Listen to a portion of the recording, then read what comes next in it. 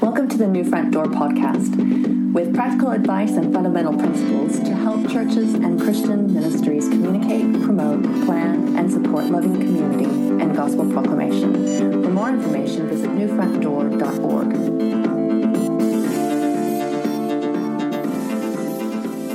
Hi, welcome to the New Front Door Church IT Guild podcast and an episode on managing your church's documents.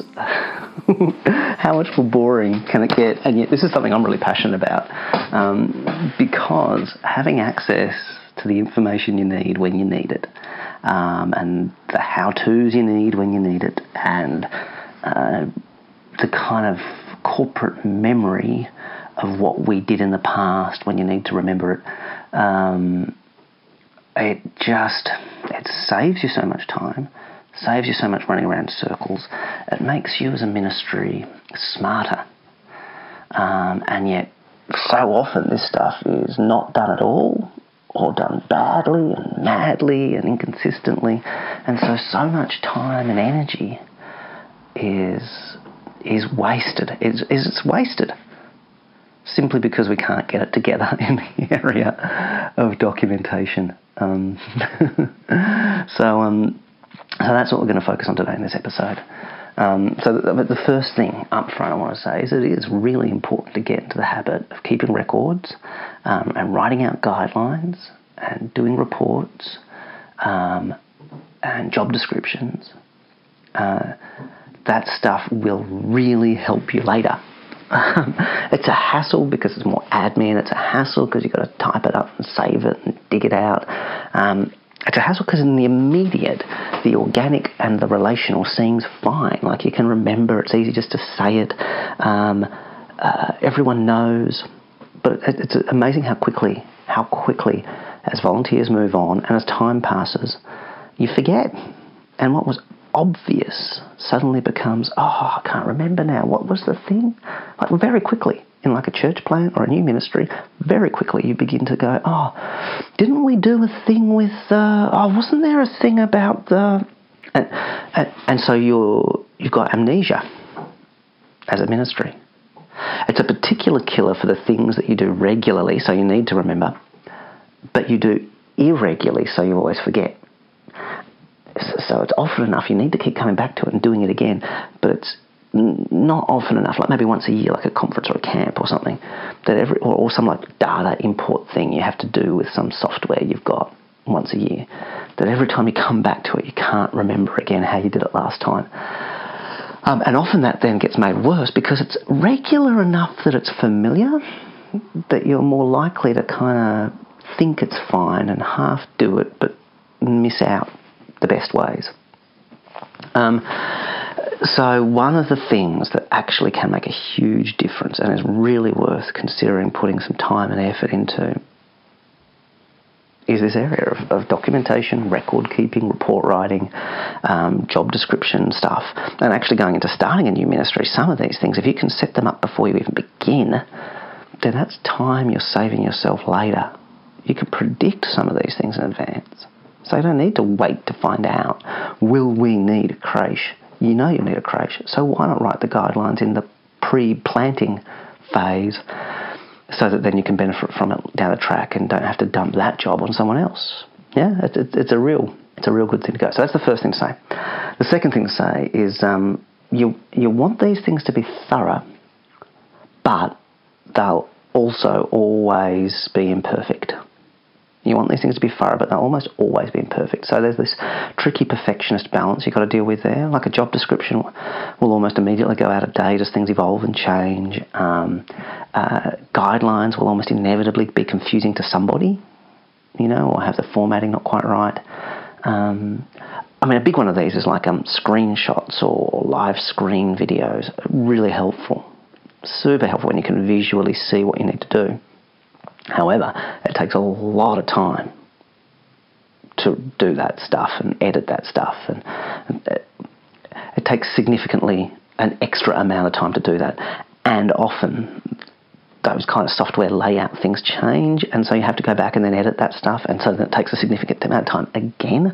So the area where those visual things are most helpful often are the kinds of things where changes happen fairly regularly as well, and so it just compounds. And so although screen recordings and images and stuff are really helpful, on the other hand, bear in mind the time and admin and repetition sink that can be sucked into. So, you know, and I guess to begin with, it's okay if it's just okay. You can always improve next time and improve the time after that and slowly build up. You know, it's okay for it to work that way around. So that's the second thing. So the first thing is you've got to start doing this. The second thing is, make it as good as you can, but realise it'll always be imperfect, and something's better than nothing, and that kind of thing. And a third thing is develop templates for some of these things. So there are certain things that it's helpful to have for every similar type of thing. And so you don't want the report from the conference to be different from the report from the mission event, to be different from the report for the training program, to be different from the report for the small groups, because there is a bunch of stuff you kind of need from all of them.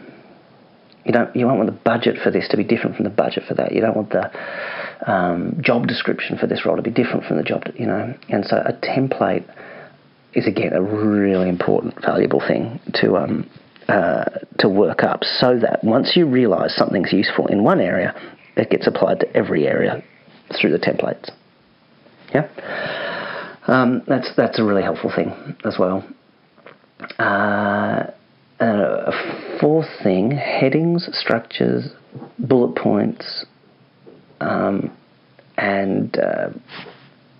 kind of writing it for the future are all important things in how you write these guidelines. So let me try and break this down.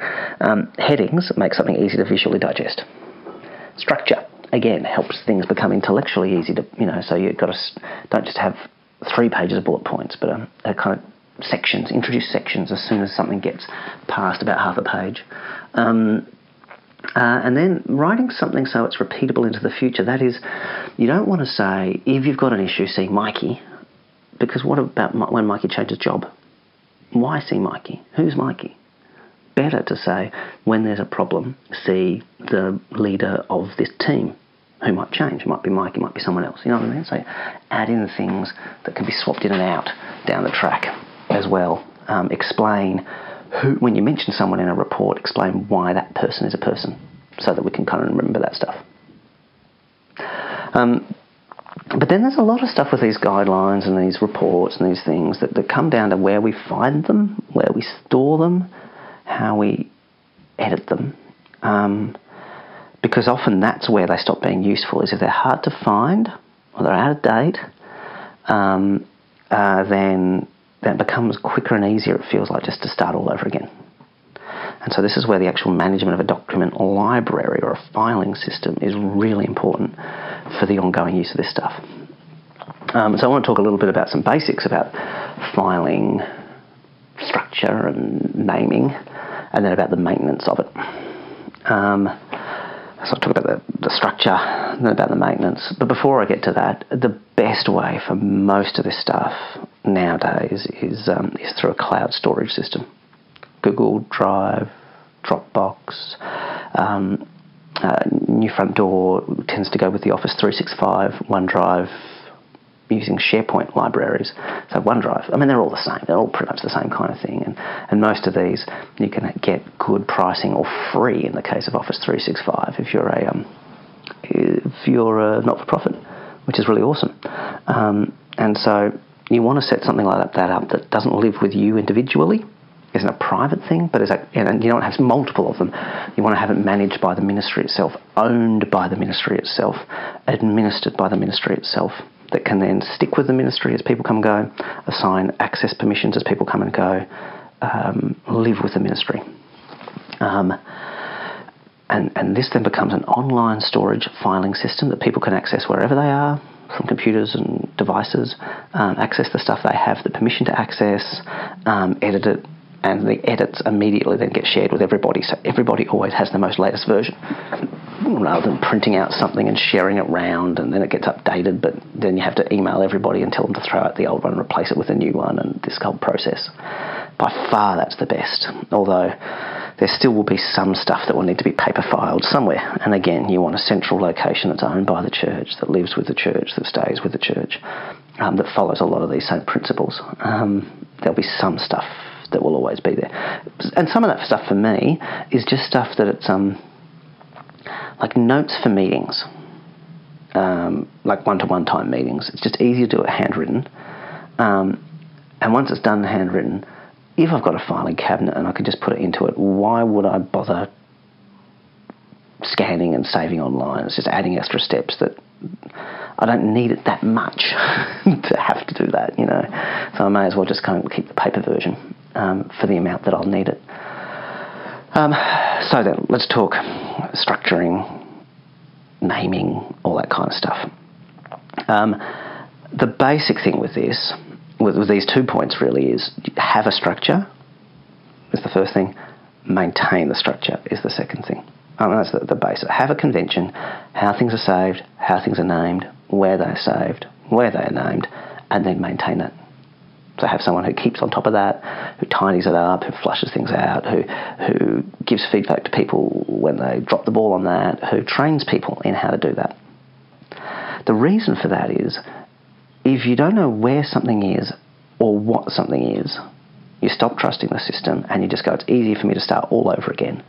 And as you do that, you then create a new thing, and so now you've had extra doubt because you now go, now there's two things, maybe saved in separate places with different names that together have all the information, and some of it's out of date, and very soon these cloud things become, multiple copies of documents, and it just becomes a mess,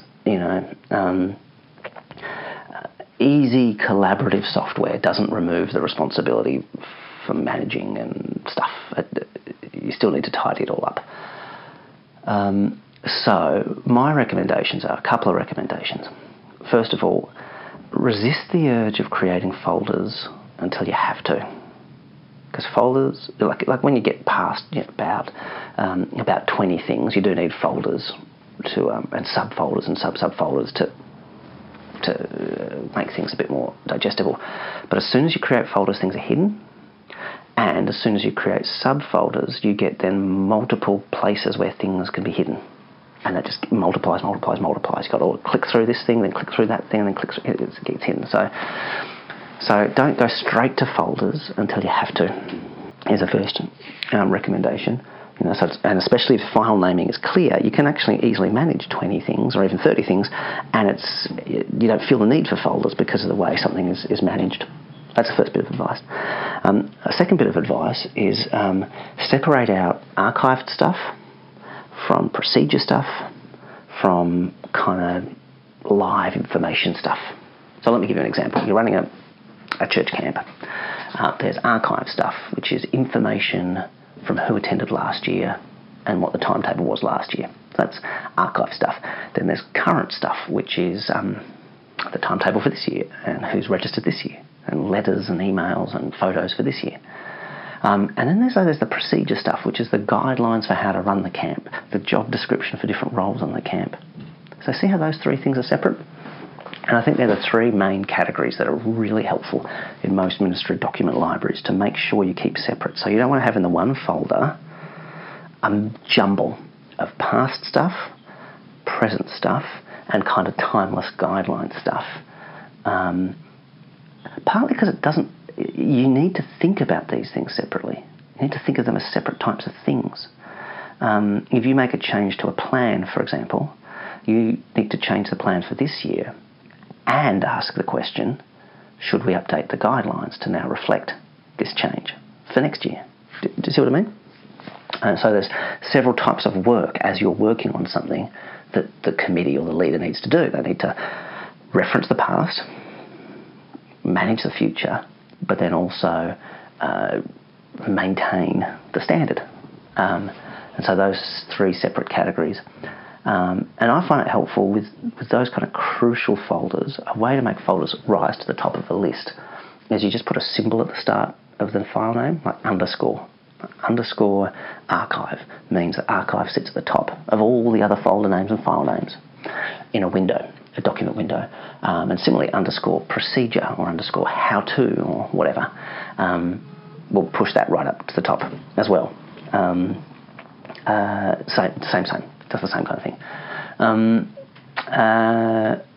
And so that's helpful to make those folders kind of stand out as a thing.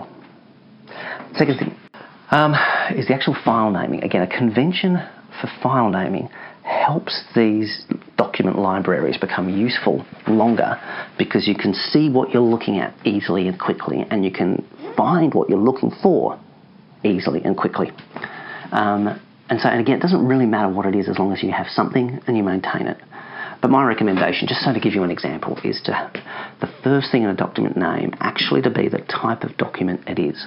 So agenda as opposed to minutes. That way, in one window, you can see all the agendas where the first word in the file name is agenda. All the agendas will be grouped together in one group, and then all the minutes will be grouped together in another group. And so you can easily work out which one you're looking for. Am I looking for agendas, or am I looking for minutes? You know, I mean, alternatively, if you could choose to put date first, and then it will group everything for you that's at the same date at the same point, so that again, same kind of thing. You can find everything you want where you want it easily. So it's a second version of the same kind of thing. But I prefer words. I think that's because I feel like words immediately, I'm thinking in words first. But if you think in terms of numbers and dates, and that's helpful, then that could well be better. You know, so beginning with something that can group everything together, always the same thing, is really helpful. Then you describe what it is. So it's an agenda for this or that meeting, this staff meeting, you know. And then date. And with date, again, you want to group things together. The common factor is not which day of the month something meets. You don't want to see everything grouped together. Agenda, staff, 23rd of May. You know, you don't want to see everything grouped together on the 23rd of a month. What use is that to you? You want things grouped together in the same year. So put the year first, and that will actually, in the way things are grouped, group them together in your thingo so that you can see the full year. So the full 4 digits of a year. 2020, 2020 is the first thing that'll group everything for 2020 together.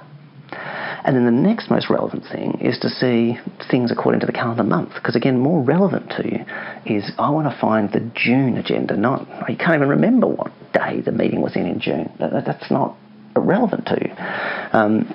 And so often you can just get away with 2020-06 because you just want to find the stuff for June. Done. But if there's, you know, something happens weekly or in general, it's just helpful to keep that extra bit of data, then last of all, you put what day of the month it's on. So 2020-06-23 for the 23rd of June 2020 is the best way to do it. And then afterwards you can put other notes like draft or Mikey's edits or third edit or something like this. That's the way I kind of go for it. But in the end, there's probably variations of this and preferences for this. But it is so helpful. It is something that when you get sent things from other people, it's worth changing the file naming they've chosen and changing it to the file naming you use. And you need someone to manage, more of this in a second, manage the document library, to train people and give feedback to people and tidy things up to match that way, so that you can see what you're looking at and see the multiple versions of what you're looking at. Really helpful, really important. Is that file naming, and similarly kind of the folder naming as well. Less so, but that helps similarly with that kind of thing. Just means you can quickly see what you need, where it is, which number it is, done. Really helpful. All that kind of stuff can be done at a scan rather than having to read the full name. And by and large, go for fairly long file names is fine. Trying to abbreviate things down to initials and little code words and having underscores between words. We don't need these things in the future. In the future, you can have spaces between words in a file name. You don't need underscores. And in the future, you can have fairly long file names. And that's all right. You don't need to sort of shrink them all down to kind of complex codes. Again, it just makes it more likely to be more easy to see quickly what you're looking at and deal with it. So that's some advice on file saving. Maybe one other thing is you want to be saving in formats that most people can access. So if only some people are Mac users who use Pages, then saving things in Pages doesn't help. Far better to agree that everybody can open stuff in docx format, and so use that, or so on. But again, saving editable formats helps. So if it's something you did, and then you've exported it as a PDF, well then someone can't edit it later. So saving the editable version really helps if the PDF isn't easy to edit. Last of all, then managing the document filing system. Web collaborative software doesn't remove the need for this. Sharing and mutually collaborating on a Google Doc or uploading into a cloud storage thing doesn't remove the need to actually process and consolidate and tidy up a decision make around things. You can't get away from the need to manage and be the librarian. Who's going to be the librarian? I think this is something that's the boring part of being a leader, but the leaders just need to deal with and go, yep, it's part of my job. They just stop shirking a responsibility. If you want the perks of being a leader, you've got to take the pains of being a leader. And for some of us, the pains of that is doing the administration properly. But the benefits to you, as well as to everybody else, is far too high to be sloppy in this area. So I think it's a leadership thing. Ultimately, I don't think this... I know many who hear and use this podcast will be in the administrative side of ministry and church. But ultimately, I want and pray and hope that we can build up the number of leaders who share this responsibility and this commitment, because I see the value of it. And so it becomes something that when you get oriented and onboarded into a ministry staff position or a team leadership position, you're instructed and persuaded and explained to, and expectations are set around these things. And that there are people who often might be administrative people as well as staff who go through and tidy things up, because inevitably things will get messy. And of course, over time, things will need archiving. It's unavoidable that there won't sometimes be clashes between different versions of a document being uploaded to the cloud and all these kinds of things. But that work needs to be done. Someone needs to do it. And it ensures the ongoing value of this stuff. If it's a mess, it may as well not have it. And it also is a little habit, organisational habit, to build into things, that as something new gets done, you ask the person, could you jot up some guidelines? As a decision gets made, we say, can we make sure that's put in the guidelines? As a change is adjusted or as a ministry is completed, we ask, let's do a report on that and save the report. Ensure that we get this historical record and this memory to make us smarter, to make us faster, to make giving the job to the next person easier. A little bit of pain for a massive amount of benefit. Well, there you go. That's one of my little passions. All the best with figuring it out. This podcast was brought to you by New Front Door, the Church IT Guild. New Front Door exists to help churches and Christian ministries to use IT tools to support IT volunteers, to love people, and proclaim the gospel more deeply, efficiently, and effectively. For more information, visit newfrontdoor.org.